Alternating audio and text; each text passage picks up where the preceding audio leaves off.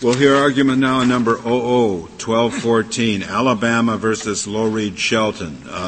General Pryor. Thank you, Mr. Chief Justice, and may it please the Court. 30 years ago in Argersinger versus Hamlin, and then more than 20 years ago in Scott versus Illinois, this Court established the principle that under the 6th and 14th Amendments, a state is not obligated to provide an indigent defendant in a misdemeanor case court-appointed and taxpayer-funded counsel, provided that the defendant is not actually imprisoned upon conviction. 8 years ago in Nichols versus the United States, this Court reaffirmed that principle. The Supreme Court of Alabama distorted this well-established and workable rule and held that a probated or suspended sentence, which actually liberates a defendant to return to free society, nevertheless triggers a right to court-appointed and taxpayer-funded counsel. There are three arguments that I would like to address this morning. Do you concede that the state can never impose the original sentence of time in jail? Your Honor, obviously that is not a question that this Court has directly addressed in either Argersinger or Scott. Our best reading— I'm asking whether the state of Alabama concedes that it can't ever impose that original sentence. Our reading of Scott is that we cannot activate the suspended sentence. We acknowledge that Mr. Freed, as an amicus, certainly has a plausible reading that would allow the Court to activate that sentence. In our judgment, that original sentence relates back to the original offense, and that the Court— What happens in Alabama if a criminal defendant is convicted of a misdemeanor and placed on probation and then violates probation? Does that enable the state to impose the original sentence for violation of the probation? Yes, ordinarily it would. But for the problem presented involving an uncounseled defendant, it would allow the state to activate the suspended sentence. Well, then we're jumping probably ahead into what you're going to tell us, but while we're at this point, right. It seems to me that if you say that this sentence cannot be imposed, you're saying that the state courts are in the position of imposing a sentence that is something of a ruse. I mean, why should you put your own courts in this position? I just don't think it's very sound for us to tell the state courts, well, you go ahead and tell these people that they might be put in prison, but that won't really happen. Seems to me that that's your position. Well, there's still a risk of imprisonment, the same risk of imprisonment under our reading of Argersinger and Scott that is accompanied with the judgment of a mere fine. Every court has the power to enforce any judgment as an essential aspect of the administration of justice through the power of contempt. But you're treating the contempt proceeding, in effect, as a separate proceeding, then. And I take it, though I'm not sure that I remember this from your briefs, I take it that on your view of the way the scheme ought to operate, in the contempt proceeding, before there could be any confinement on a finding of contempt, that counsel would have to be provided then if the individual is indigent, didn't waive it. That's so correct, it's the separate counseled proceeding that distinguishes your case from the case that Mr. Freed argues for. That's correct, Justice Souter. And at a minimum, I would say, although I don't think the Court has to ever address this question because there's been no violation of probation, at a minimum, the state would have the same power to enforce its judgment that it would a judgment of a mere fine, which this Court held squarely. And Scott does not trigger a right to court-appointed. Well, from your point of view, General Pryor, what does the state gain as opposed to what the Supreme Court of Alabama said by following your line of reasoning? I think it's just as Kennedy said, it imposes a sentence, but a sentence that everybody knows can't be enforced. The state gains the powerful tool of probation to rehabilitate an offender that the state believes is a good risk, a risk to return to free society, who can be rehabilitated depending on whatever mechanisms of probation have been adopted by the trial court. Meanwhile, the state is preserving its scarce judicial resources to incarcerate more dangerous offenders and provide counsel in more serious cases. But how effective is probation going to be if there isn't the threat of a sentence in case of probation violation? I think at a minimum the probation is going to be as effective as the judgment of a fine, because the state is going to still have the flexible power of contempt, whether civil or criminal in nature, to ensure that its orders are followed, and will continue to exercise jurisdiction of the probationer during that period of probation. Is it the case in Alabama that probation cannot be imposed without a suspended sentence? That is correct. Technically, that is how probation is imposed, Justice. Wouldn't we have at least a more candid system, or wouldn't the interaction of Argersinger and the Alabama system, as you view Argersinger, produce a more candid system if we took the position that, no, they can't impose a suspended sentence, and Alabama would then presumably amend its law so that probation could be imposed without imposing a suspended sentence, and you, on your view, would have your contempt remedy. We wouldn't be, in effect, the two systems wouldn't be producing this kind of silly effect of a sentence which everyone realizes as such cannot be imposed. Well, Alabama certainly has the freedom to adopt, I think, either system without running afoul of the Constitution, which is the issue before this Court. Although it might make more sense and not seem as silly to impose probation without going through the mechanics of... Is there any state which imposes probation without a suspended sentence that you know of? I know from the amicus brief of the National Association of Criminal Defense Lawyers that there are some states that impose, in fact, pretrial probation. That is something that is barred. But how about post-trial, after conviction? I just don't know. I know that there were several states that were cited in Shelton's brief correctly that use the same mechanism that Alabama does. There are several sites. Well, what authority would the state have to put somebody on probation unless it is the suspension of a judgment of incarceration? I mean, can the state just go around saying you're going to be on probation? It seems to me the only reason it has that grip over the person is that it has a right to incarcerate him. Well, the states certainly view that as an effective mechanism in most... I'm not sure there's an alternative to it. I'm not sure you can just pass a law saying judges can put on probation whomever they want to put on probation. I think that the Alabama legislature has the inherent power to define what a sentence is, whether a sentence is a fine or whether a sentence is imprisonment. And in fact, I think the state would have the flexibility to define a sentence. One of the sentencing options is as probation. But I take it what they would do on that scheme would be to say upon conviction of offense A, the court may impose probation, and if the conditions of probation are violated and are shown in a separate trial or proceeding to that effect, the violation itself can be punished. That would be the way the scheme would work, wouldn't it? That's correct. If Alabama wanted it. If Alabama wanted it. But this is really, in my judgment, this would be elevating form over substance, because the effect is the same, whichever system Alabama wants to adopt. Well, General Pryor, explain to me how some other states approach it, if I understand correctly. There is no trial. It's a deferred prosecution on condition that the defendant abide by certain terms and conditions. Is that how it works? That's correct. And if the defendant then doesn't live up to it, then it proceeds to trial.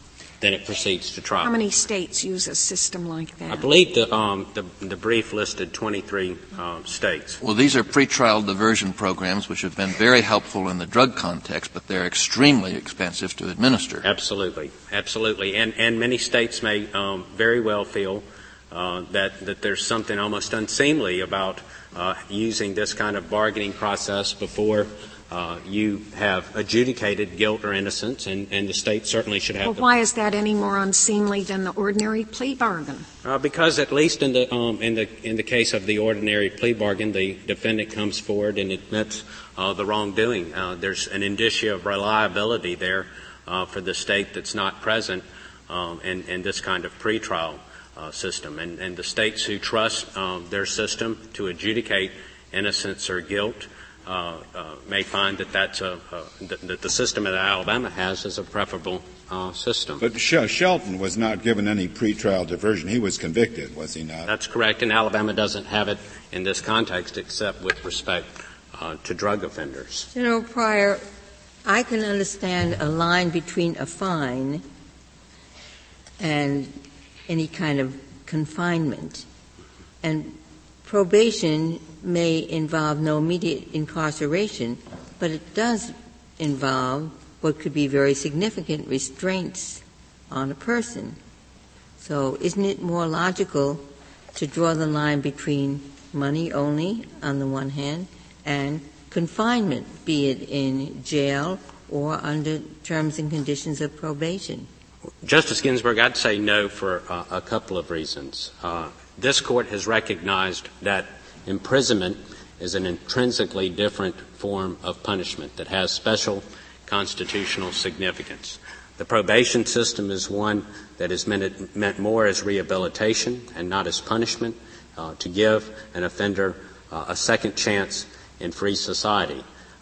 And even with the judgment of a fine, as I mentioned earlier, it is accompanied by the risk of imprisonment should the defendant willfully refuse to pay that fine. So even in that context, in the judgment of a fine, there is at least that risk, the same risk that would exist under the regime that we propose. So I do not discount the fact that probation can have serious restrictions on liberty, but it's not the deprivation of liberty, the loss of physical liberty, that is physical confinement, that this Court has held triggers a right to court-appointed counsel under the 6th and 14th Amendments. Under your view, if you enforce the jail sentence through the contempt mechanism and reach the same result, I take it you now have a second jury trial. Well, I guess it would be dependent in part on the nature of the contempt proceeding. If it's civil contempt, if it's a direct contempt or an indirect contempt, but if it's criminal contempt, I would imagine, I say that. In Alabama, a criminal contempt procedure only has a maximum term of imprisonment of 5 days. So I'm not sure that that there would be a right to a jury trial.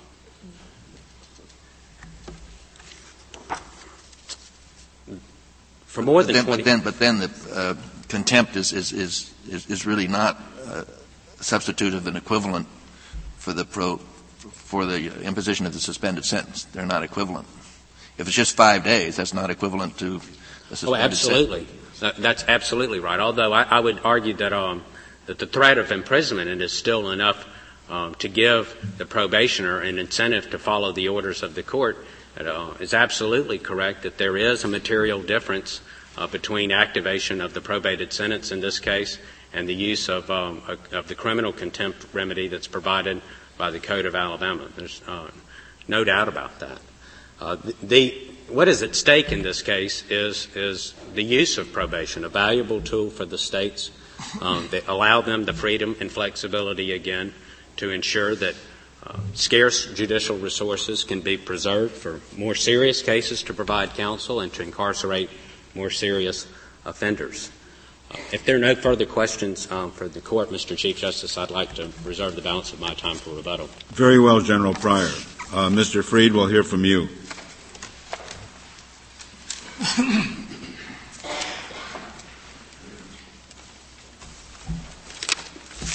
Thank you, Mr. Chief Justice, and may it please the Court. First, if I might just refer to the deferred prosecution point, which was raised by Mr. Duke in his amicus brief and in one of the questions. I think that's a red herring because, as Mr. Duke points out, the deferred prosecution requires the consent of both the prosecutor and the defendant. Obviously, the kind of prosecutions we have here are usually not consented to by the defendant.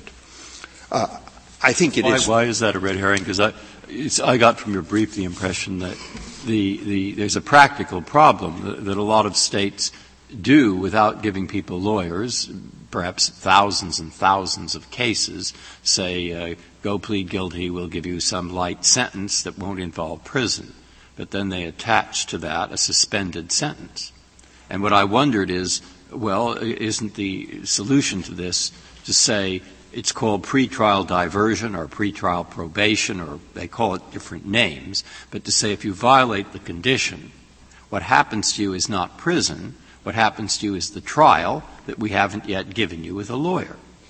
And I thought maybe that works as a practical matter in a lot of these states, in a lot of the cases to which you referred. It does work. For instance, we use it a great deal in the Commonwealth of Massachusetts, where there is quite different rule from the Argesinger rule, where in Massachusetts we say if there's a risk of imprisonment, you must get a lawyer, and a number of states have that rule, which is perhaps why they also have the deferred prosecution. I say it's a red herring because what we're considering today is not the very best possible system, but what is the constitutional minimum.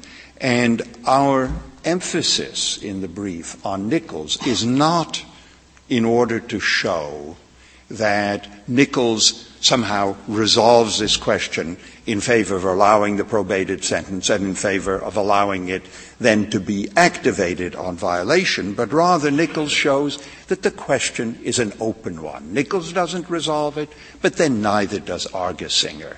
And I think it's a mistake, and it's a mistake the Alabama Supreme Court made, to treat Argesinger as having resolved this question. Argesinger made quite clear that there is a continuum here, all the way from mere due process, which was the law prior to Gideon, to a criminal, to the right of a criminal defendant having a counsel in any criminal case. And it picked a point.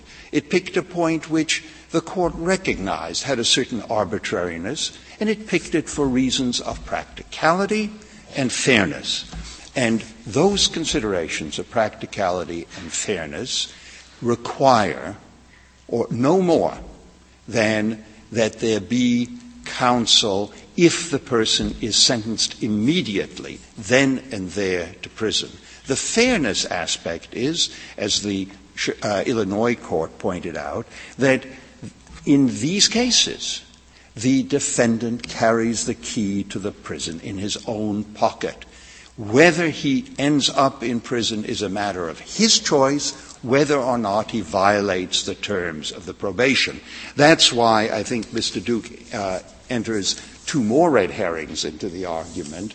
The stay on appeal, obviously in a stay case, the keys are not in the pocket of the defendant, but in the pocket of the appeals court, and the 30-day or $30 prison, which is executed immediately. In those cases, the fine is either an illegal fine under this court's decision in Bearden. The person doesn't pay because he cannot, and that is itself a constitutional violation. Or, once again, he is imprisoned because he chooses not to pay. And once again, that is the fairness point. The keys are in his pocket. That is a reasonable place to draw the line because of the very important practicalities. The practicalities are the literally millions of misdemeanor cases, the very large number, it's hard to say exactly what the number is, the very large number of probationary misdemeanor sentences, and the fact that those probationary sentences overwhelmingly are intended to serve a rehabilitative or preventive function. Don't drive again. Take a anger management course. Go to counseling. And this is meant to keep people out of prison, not to put them into prison. Unfortunately, if you insert a mandatory formality into something which is a little bit like family court proceeding, necessarily, you will have a perverse effect. The state has to spend more time, has to spend more resources. It will do this less frequently, but it will make sure it gets more of if you like, deterrent bang for its buck, and the result will be perverse.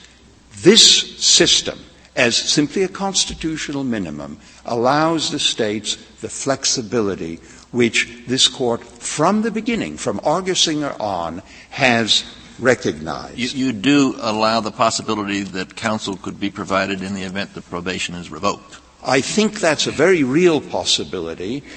Gagnon talks about that in terms of due process, and I think the practicalities change. The issue at the revocation hearing would not necessarily be whether he committed a crime. It would just be whether he violated a term of probation, such as leaving the jurisdiction or something. That is correct. And he get counsel to defend him against that, not correct. Against the crime itself. That is correct. Well, it would also cover, I take it, whether or not the plea was voluntary and knowingly made originally.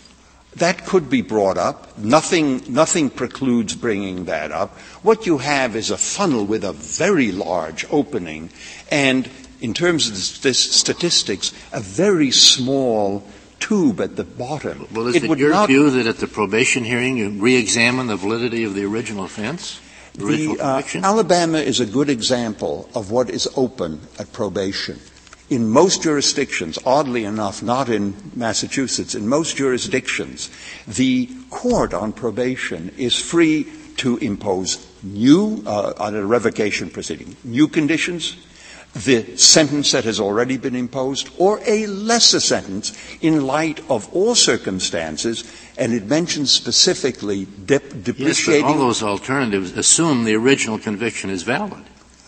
I don't see why in those proceedings the lawyer could not argue, look, you're asking whether this will depreciate the gravity of the original offense. Let me tell you a little bit about that. And I would think the judge would listen, and he has the discretion to impose a lesser sentence. This is all pretty speculative, isn't it, since that question doesn't confront us here? No question. And I simply want to emphasize that that is open and is an important question, perhaps best considered in a case where it can be fully developed. But I don't think the court should decide this case on the assumption that that possibility might not in a later case be open. And I think that leaves the kind of flexibility which is very desirable in these low-level but very frequently encountered cases. And I think that's what will serve the Constitution and the interests of rehabilitation best. Do we have any idea of the 1.4 million or to 1.8 million people who are on probation for misdemeanors, of what percentage of those cases the probation of the defendant was not offered a lawyer? I mean, the relevant feature is just we try to infer that in the brief. It's not the statistics are not kept in a transparent or useful way, but it may be in the hundreds of thousands. It may be in the hundreds of thousands, because, as we explain in our brief, there are a very large number of persons on probation who did not have lawyers, and given Argersinger, we may assume that they were misdemeanors. So it's a very large number.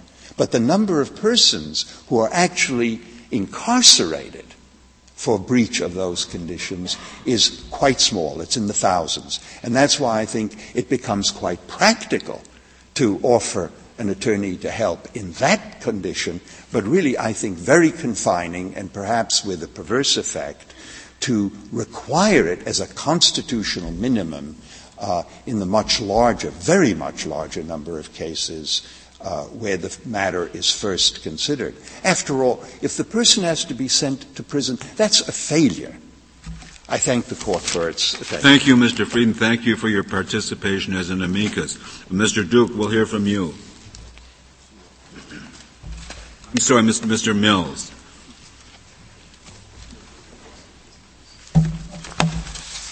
Mr. Chief Justice, may it please the Court. It obviously is apparent here that both the petitioner and the respondent come to this Court relying on the same authority, primarily the Argersinger and Scott cases. It seems that the State is taking a rather shallow view in our judgment of the Argersinger and Scott cases, both as to their background and how Argersinger is implemented and the effect of that implementation. Do you agree that neither of those cases squarely control the outcome here? It would be my position that Argersinger does by some of the pronouncements that it makes. Certainly the holding does not. The holding does not, certainly. And it would further be my position that the Scott case has something to say to us about this issue also, although the holding, the facts certainly do not coincide with this case. It seems to me that the background of the Argersinger and Scott cases, of course, are the Powell versus Alabama, Gideon versus Wainwright series of cases. And in those cases, it seems that the court has established the purpose of the counsel clause, which if we reduce it to its barest terms is this. The purpose of the counsel clause is to prevent, to the extent humanly possible, the conviction of the innocent in an adversary proceeding. That seems to be what Justice Sutherland said in Powell versus Alabama and what Justice Black said in Gideon versus Wainwright. That what is to be done is to eliminate the risk that the innocent may be convicted. And when we come to the Argersinger case, although the Gideon case had spoken of this as being a constitutional or the noble ideal were the words used, but I believe spoke of counsel for every defendant in every case as being a constitutional ideal. I think in Argersinger the court was faced with the argument of practicability and expense and the other arguments that the state makes in this case, that the mandate can't be absolute, that there must be some accommodation to those arguments. And in Argersinger, it seems that the court made those accommodations. And if we include... The court basically said fine only. Okay, we're not going to extend the Sixth Amendment to that. Now, here we have a state that says, well, we know we can't enforce the sentence. It's a toothless tiger. We'll say probation, but we don't mean it. I mean, we'll maybe have proceedings, but we can never enforce the sentence. In light of that, should we be concerned here? Well, that puzzled me somewhat when the state made that concession in its reply brief that this was in effect a sham sentence. And I see no authority in the law of Alabama or any other state that I'm aware of that authorizes the court. Well, if that's the case, what do we think about this? Perhaps we're dealing with a sham sentence. And perhaps that's the way the Alabama Supreme Court treated it. But certainly there shouldn't be, from this court or any other court, an authorization for a trial court to enter a sentence that can't be enforced. Would you just clarify one thing for me? Did the Alabama Supreme Court endorse that view, or is that the Attorney General? That's the Attorney General's view. Yeah. What the Alabama Appellate Court, the Supreme Court, did was merely strike the sentence. So whether you strike it or not is a matter of state law, isn't it? I mean, I don't know what the remedy should be for a sentence that's not an enforceable sentence, and the person writes it the judge writes in the book, suspended sentence, and the state and everyone else, let's say, agree that isn't a lawful sentence. So the state Supreme Court says, erase those words, strike them. Did anyone suggest that was a matter of federal law, or what you do under state law when Well, I believe the Alabama Supreme Court said it was a matter of federal law. That it be struck rather than just left to lie there unenforceable. I'm not sure they articulated it in those terms, but their basis for reaching the decision they reached was the federal cases that deal with the right of counsel.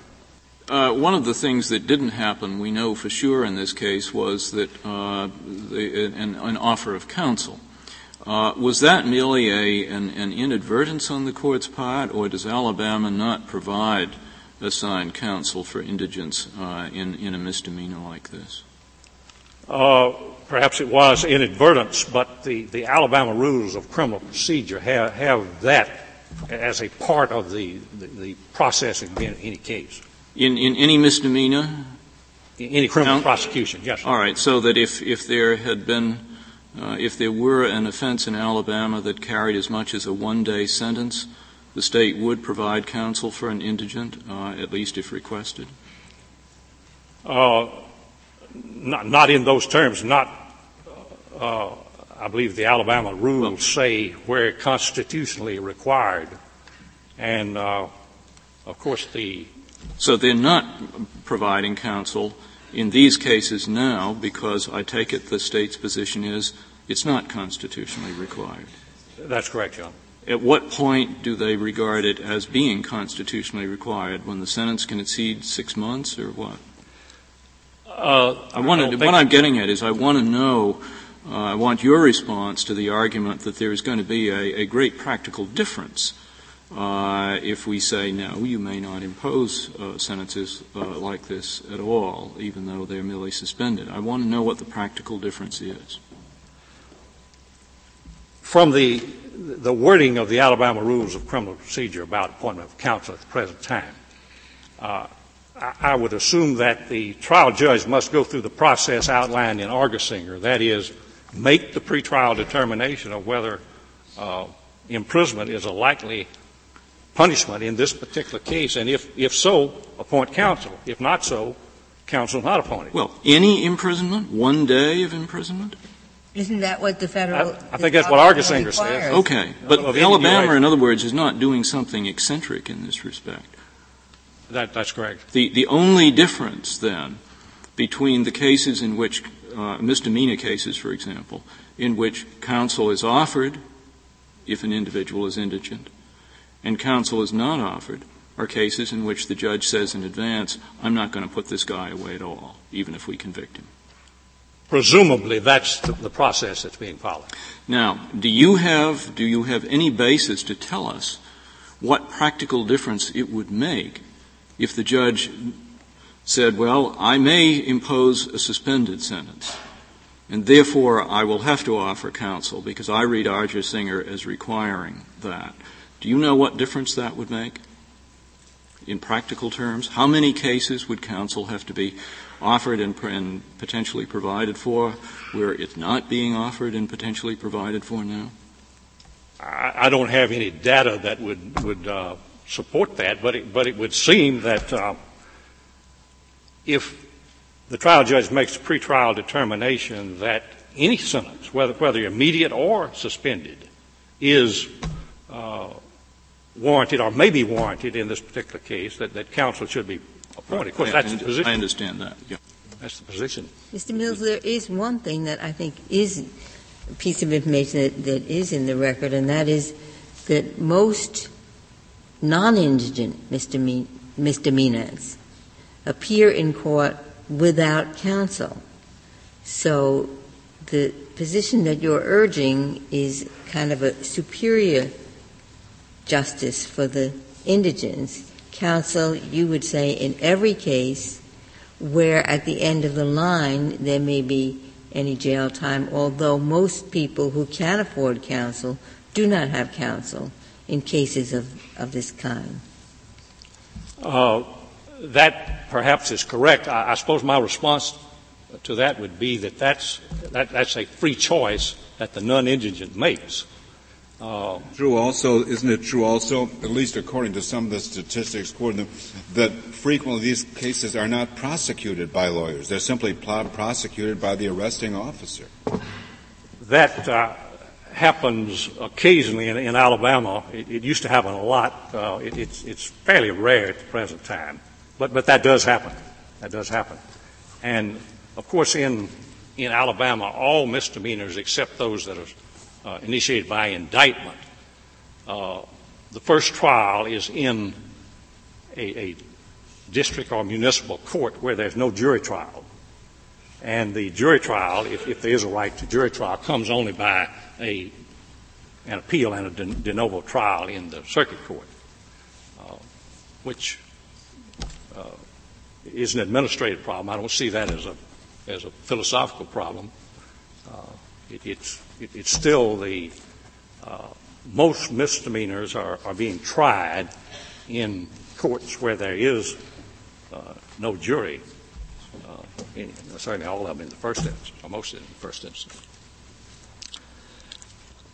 It seems that the petitioner's position overlooks the fact that the Sixth Amendment is prophylactic rather than curative. Now, its ideal is to prevent the convictions, not to do something about them after they occur. Now, let me jump right quick to the point that Argersinger deals with it somewhat in that way. Argersinger is what we might call an outcome-based analysis of whether there's a right to counsel. And to that extent, maybe it's curative rather than prophylactic. But if it is to be outcome-based analysis, certainly it ought to be the total outcome, not just the immediate outcome. And if a suspended sentence results in incarceration when the probation is revoked, that certainly is a part of the outcome that Argersinger was dealing with, that the trial judge is required to make some decision on before the trial even begins. So, I suppose it would be constitutional for the state to offer the defendant at the outset the promise of imposition of a suspended sentence if counsel were waived?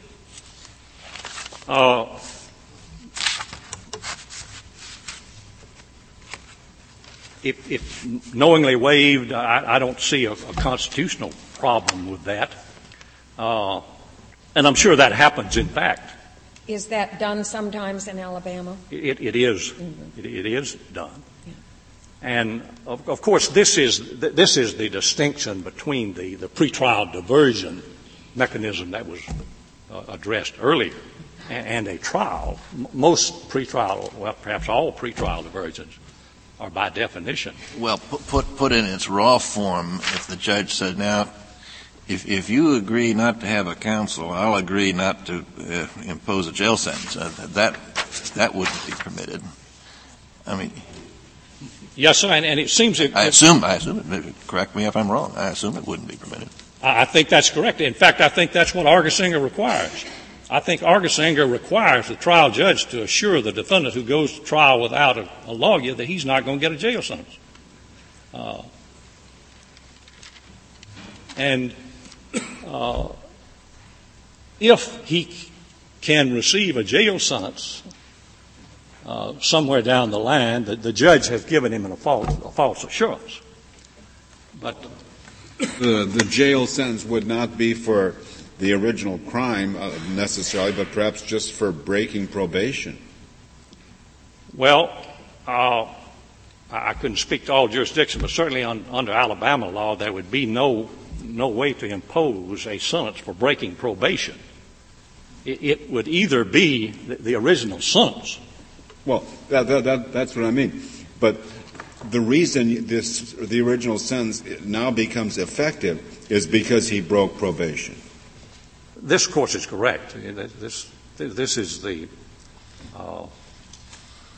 carrot and stick analogy, which well, maybe I misunderstood General Pryor's argument, but I thought he was here arguing no, we wouldn't impose the original sentence ever. We just proceed on contempt, maximum 5 days. Did I misunderstand? I think that's what he said. I'm not sure he told us the whole story about contempt under Alabama law.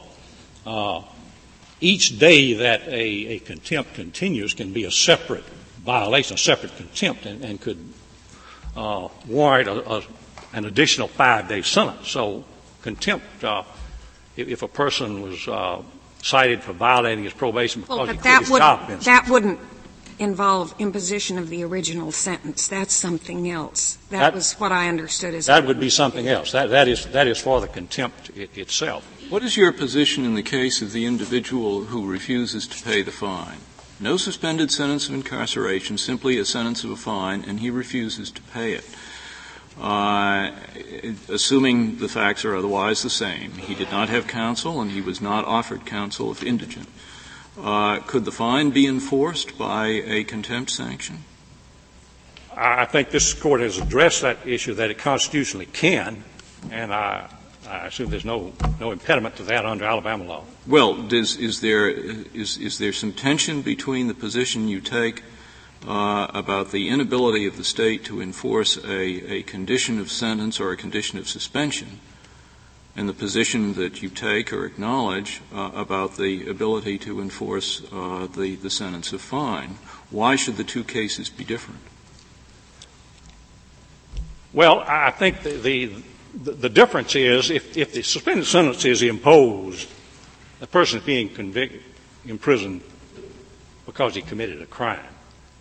If the fine is imposed, the fine is being imposed because the individual committed a crime. Well, this is true, but only if he willfully refuses to pay it, where he has the ability to do so. Well, is the difference that you're making willful? That violations of the conditions of suspension are not willful and refusals to pay fine are willful?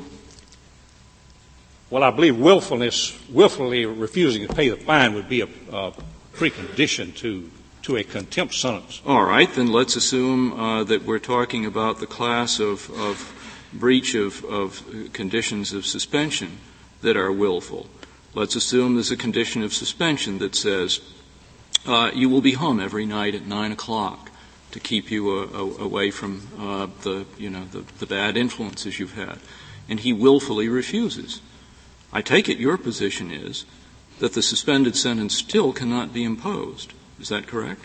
But that's just as that the willfulness factor is the same in the refusal to abide by that condition as it is in the refusal to pay the fine. So I'm having difficulty seeing why on your view the two should come out differently.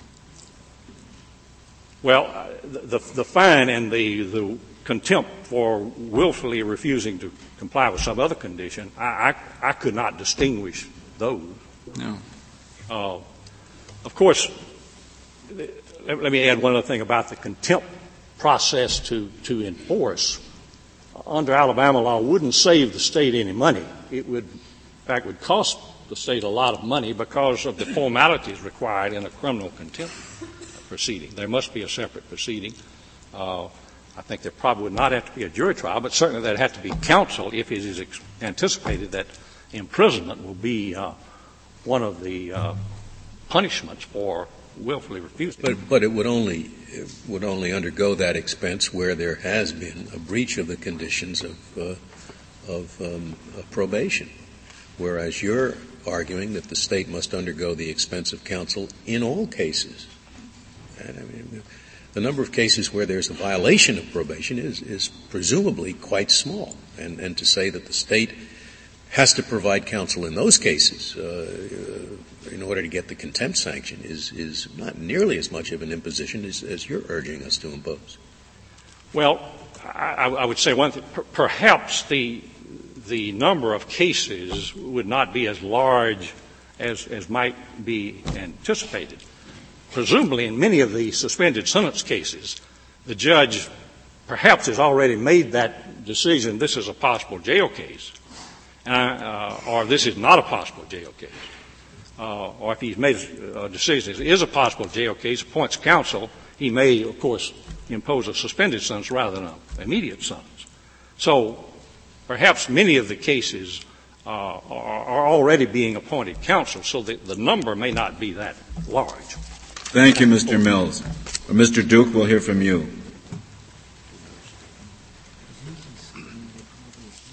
Mr. Chief Justice, may it please the Court. Were this a petty offense prosecution, perhaps the only legitimate, appropriate question would be the one that has occupied the Court thus far this morning. But this is not a petty offense prosecution. This is a serious offense prosecution. As such, it is a criminal prosecution within the Sixth Amendment. The Sixth Amendment guarantees counsel regardless of the sentence or sanction imposed. There are two reasons why this is so. One is textual, the other is commonsensical. You're not saying it would guarantee counsel if only a fine were imposed? Yes, Mr. Chief Justice, the counsel would be guaranteed in any serious offense prosecution. Well, how do you reconcile that with Argersinger? Because Argersinger, Mr. Chief Justice, was a petty offense case. Argersinger explicitly assumed that if it were a serious offense case, there would be the right to counsel. In fact, the lower court said there would be a right to counsel, but the lower court said he can't have a lawyer here because this was a petty offense. Well, but this wasn't the basis you're submitting now wasn't the basis on which the Supreme Court of Alabama ruled, was it? It was not the rationale, but it does support the result of the Alabama Supreme Court. I thought that the main issue that we had here is the one we've been talking about, is do you have to give a person a lawyer when it is a petty offense? And the fact is that there's going to be a suspended sentence. So what about that question? Well, and I thought that Mr. Freed's main point was don't do it, because if you say you have to give a person a lawyer where it's a petty offense and the only key thing is a suspended sentence, I'll tell you there are 1,800,000 people who have received probation in petty offenses, and there must have been some stick if they violated probation, and that stick is like a suspended sentence. So deal with it when you worry about the probation violation. Don't worry about it up front. That's what I take it is basically the argument. And I've been waiting for you to talk because I thought you might be a person who'd know the statistics. So you might know if that's really so, or which seems hard to get at. How many of those 1.5 million walking around probation people were never offered a lawyer? We don't know. We don't know. So what are we supposed to do? The studies that I've seen suggest that in petty misdemeanor cases, frequently the people are offered a lawyer in a group, and it is suggested that most of them don't need lawyers because they're not going to jail. But I submit, Justice Breyer, that the real red herring in this case is treating this as a petty offense. This is not. And it's not a petty offense because? Because the authorized sentence in this case was 1 year, which made the jury trial right, guaranteed him a right to a jury trial under the Sixth Amendment, and because this was a criminal prosecution. But the question presented is this. In light of the actual imprisonment standard established in Argersinger, refined in Scott, does the imposition of a suspended or conditional sentence in a misdemeanor case invoke a defendant's Sixth Amendment right to counsel? Now, I think what you're saying is that the Supreme Court of Alabama decision could be supported on another ground, but I'm not sure it fits within the question presented. Well, I submit it does, Mr. Chief Justice, because as I suggested, Argersinger dealt with a petty offense. Scott dealt with the question of imprisoning somebody, but the fundamental question here that this court should not allow itself to get embroiled in it, to repeat the mistake, is to treat this as if this is a trivial case. Because, or to put it this way, at some point, someone has to ask the question, how is it that this defendant, in this case, had a constitutional right to a jury trial under the Sixth Amendment because this was a criminal prosecution, but he did not have a right to assistance of counsel? Well, our cases have reached different results on those two issues. But, Mr. Chief Justice, the Scott opinion, which you wrote, did not actually address the serious offense 6-month distinction, because the parties were not addressing it. Where do you get that from? That you're appealing to the text of the Constitution. Aren't all misdemeanors criminal offenses? All Aren't all misdemeanors criminal offenses? They are criminal offenses, but they're not and criminal what does the Constitution say? Pardon? And what does the Constitution say? It says in all criminal prosecutions. Yes. So if you're appealing to the Constitution, and you say it's clear language, I don't think it is. But if you think it's clear language, you should be arguing that even in petty offenses, you're entitled to counsel. I don't think I have to argue that. No, only if you rely on the text of the Constitution, which is what I thought you were doing. I'm saying that the right to a jury trial exists because and only because it's a criminal prosecution of the Sixth Amendment. Logically, therefore, if it is a criminal prosecution under the Sixth Amendment, then there is a right to counsel because the Sixth Amendment says there is. But what the right to counsel should be in petty offenses is a different issue. Why? It's a criminal offense. If you're arguing for the text of the Constitution that says in all criminal prosecutions, it includes petty misdemeanors as well as what you call major misdemeanors. I'm not arguing that all petty offenses are criminal prosecutions. They plainly are not. I know you're not arguing it. They're not. They are. They are not criminal prosecutions. Otherwise, there would be a right to a jury trial. There's not a right to a jury trial. Has this Court held that there is congruent right to a jury trial? And no. All right. But now, before I wrote an opinion signing on to that, I'd like to see it. Nor has it held otherwise. What? Nor has it held otherwise. Fine. But before I decide something like that, I'd like to have everyone present their point of view. I actually read the briefs. I'm interested in both sides. And suddenly to decide it in this case, what would you suggest we do? I'm not going to decide something like that myself without having it fully briefed.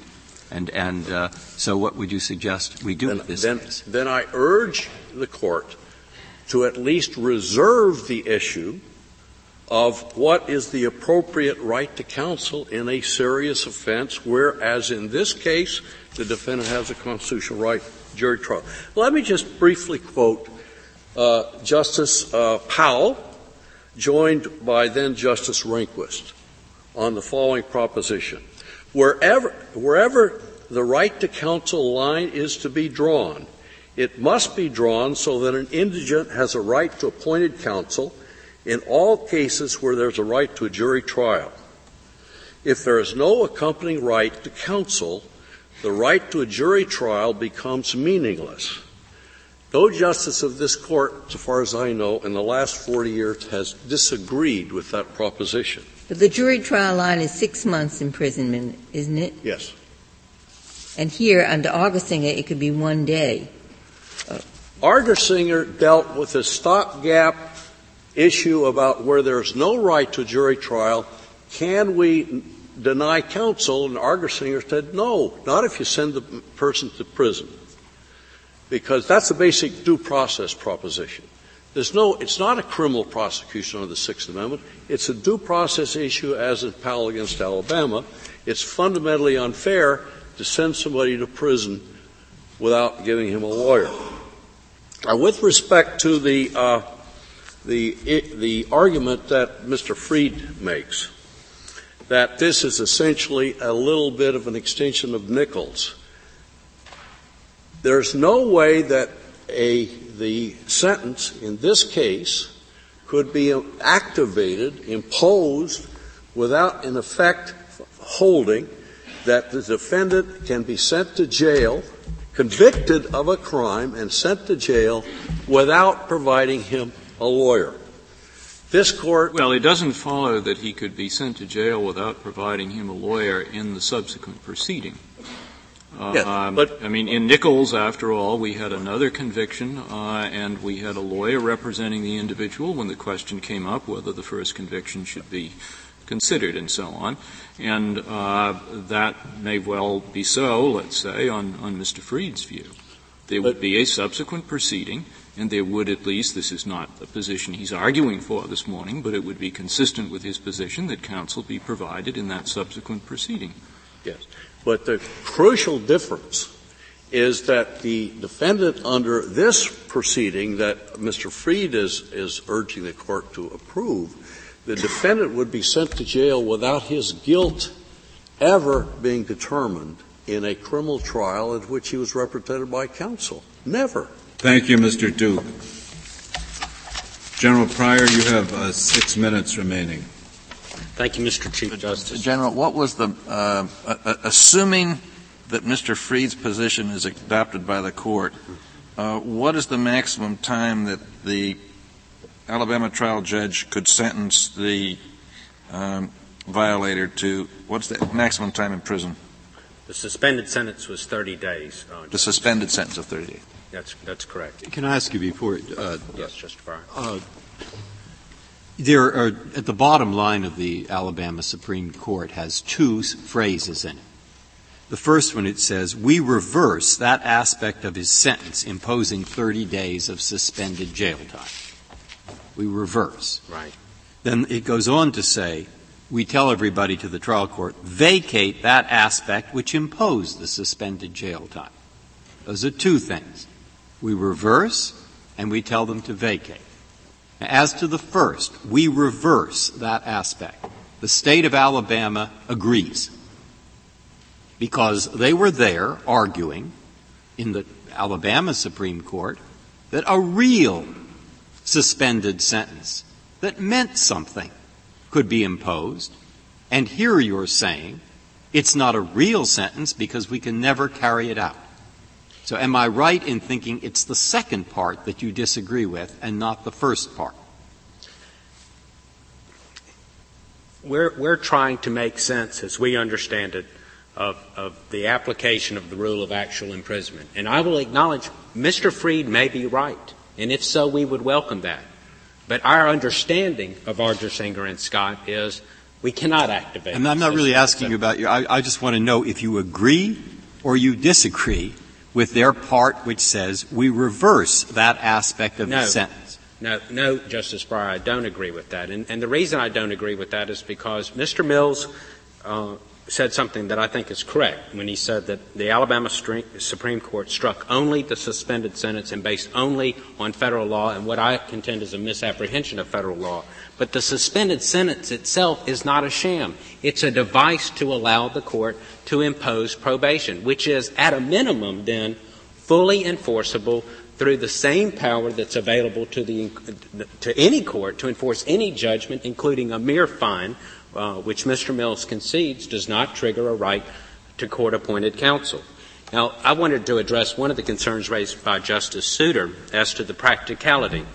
There are some aspects, some statistics we know as to the practicalities that are helpful, but I will admit we don't know everything that we need to know. We know that there are approximately 115,000 misdemeanors each year in the state of Alabama. Those are addressed in our reply brief, the yellow brief. We know that approximately 25,000 of those result in supervised probation. We don't know from the Administrative Office of Courts in Alabama how many result in unsupervised probation. We also know in Alabama, this is not addressed in our brief, but I checked it with information in state government, but that there are between 2,100 and 2,200 attorneys in Alabama who accept court-appointed work. Unfortunately, the fact that we don't know is how many of these cases, whether of supervised or unsupervised probation and in misdemeanor cases, involve indigent defendants. But I hope that's at least somewhat helpful. Let me ask you one more question. I don't imagine your statistics show this, but I want to pass it up. Out of the 115, do we know, A, how many of those were fine-only cases, not suspended sentences, but fine-only cases, and B, how many of those were motor vehicle cases? Were motor vehicle cases. Because the motor vehicle cases take you out of this problem, I assume, in fine situations. Because if the fine isn't paid, the motor vehicle, the motor vehicle laws simply provide a purely civil administrative means of remedying the problem. And if they are a substantial part of the 115, then the fear of what this will do, in fact, is somewhat, the Alabama Supreme Court's view is somewhat lessened. Do you know those numbers? No, I don't. But I do know that 2,100 lawyers to take, when we have 25,000 supervised probation and some number in excess of that of unsupervised probation still means that it's a daunting task.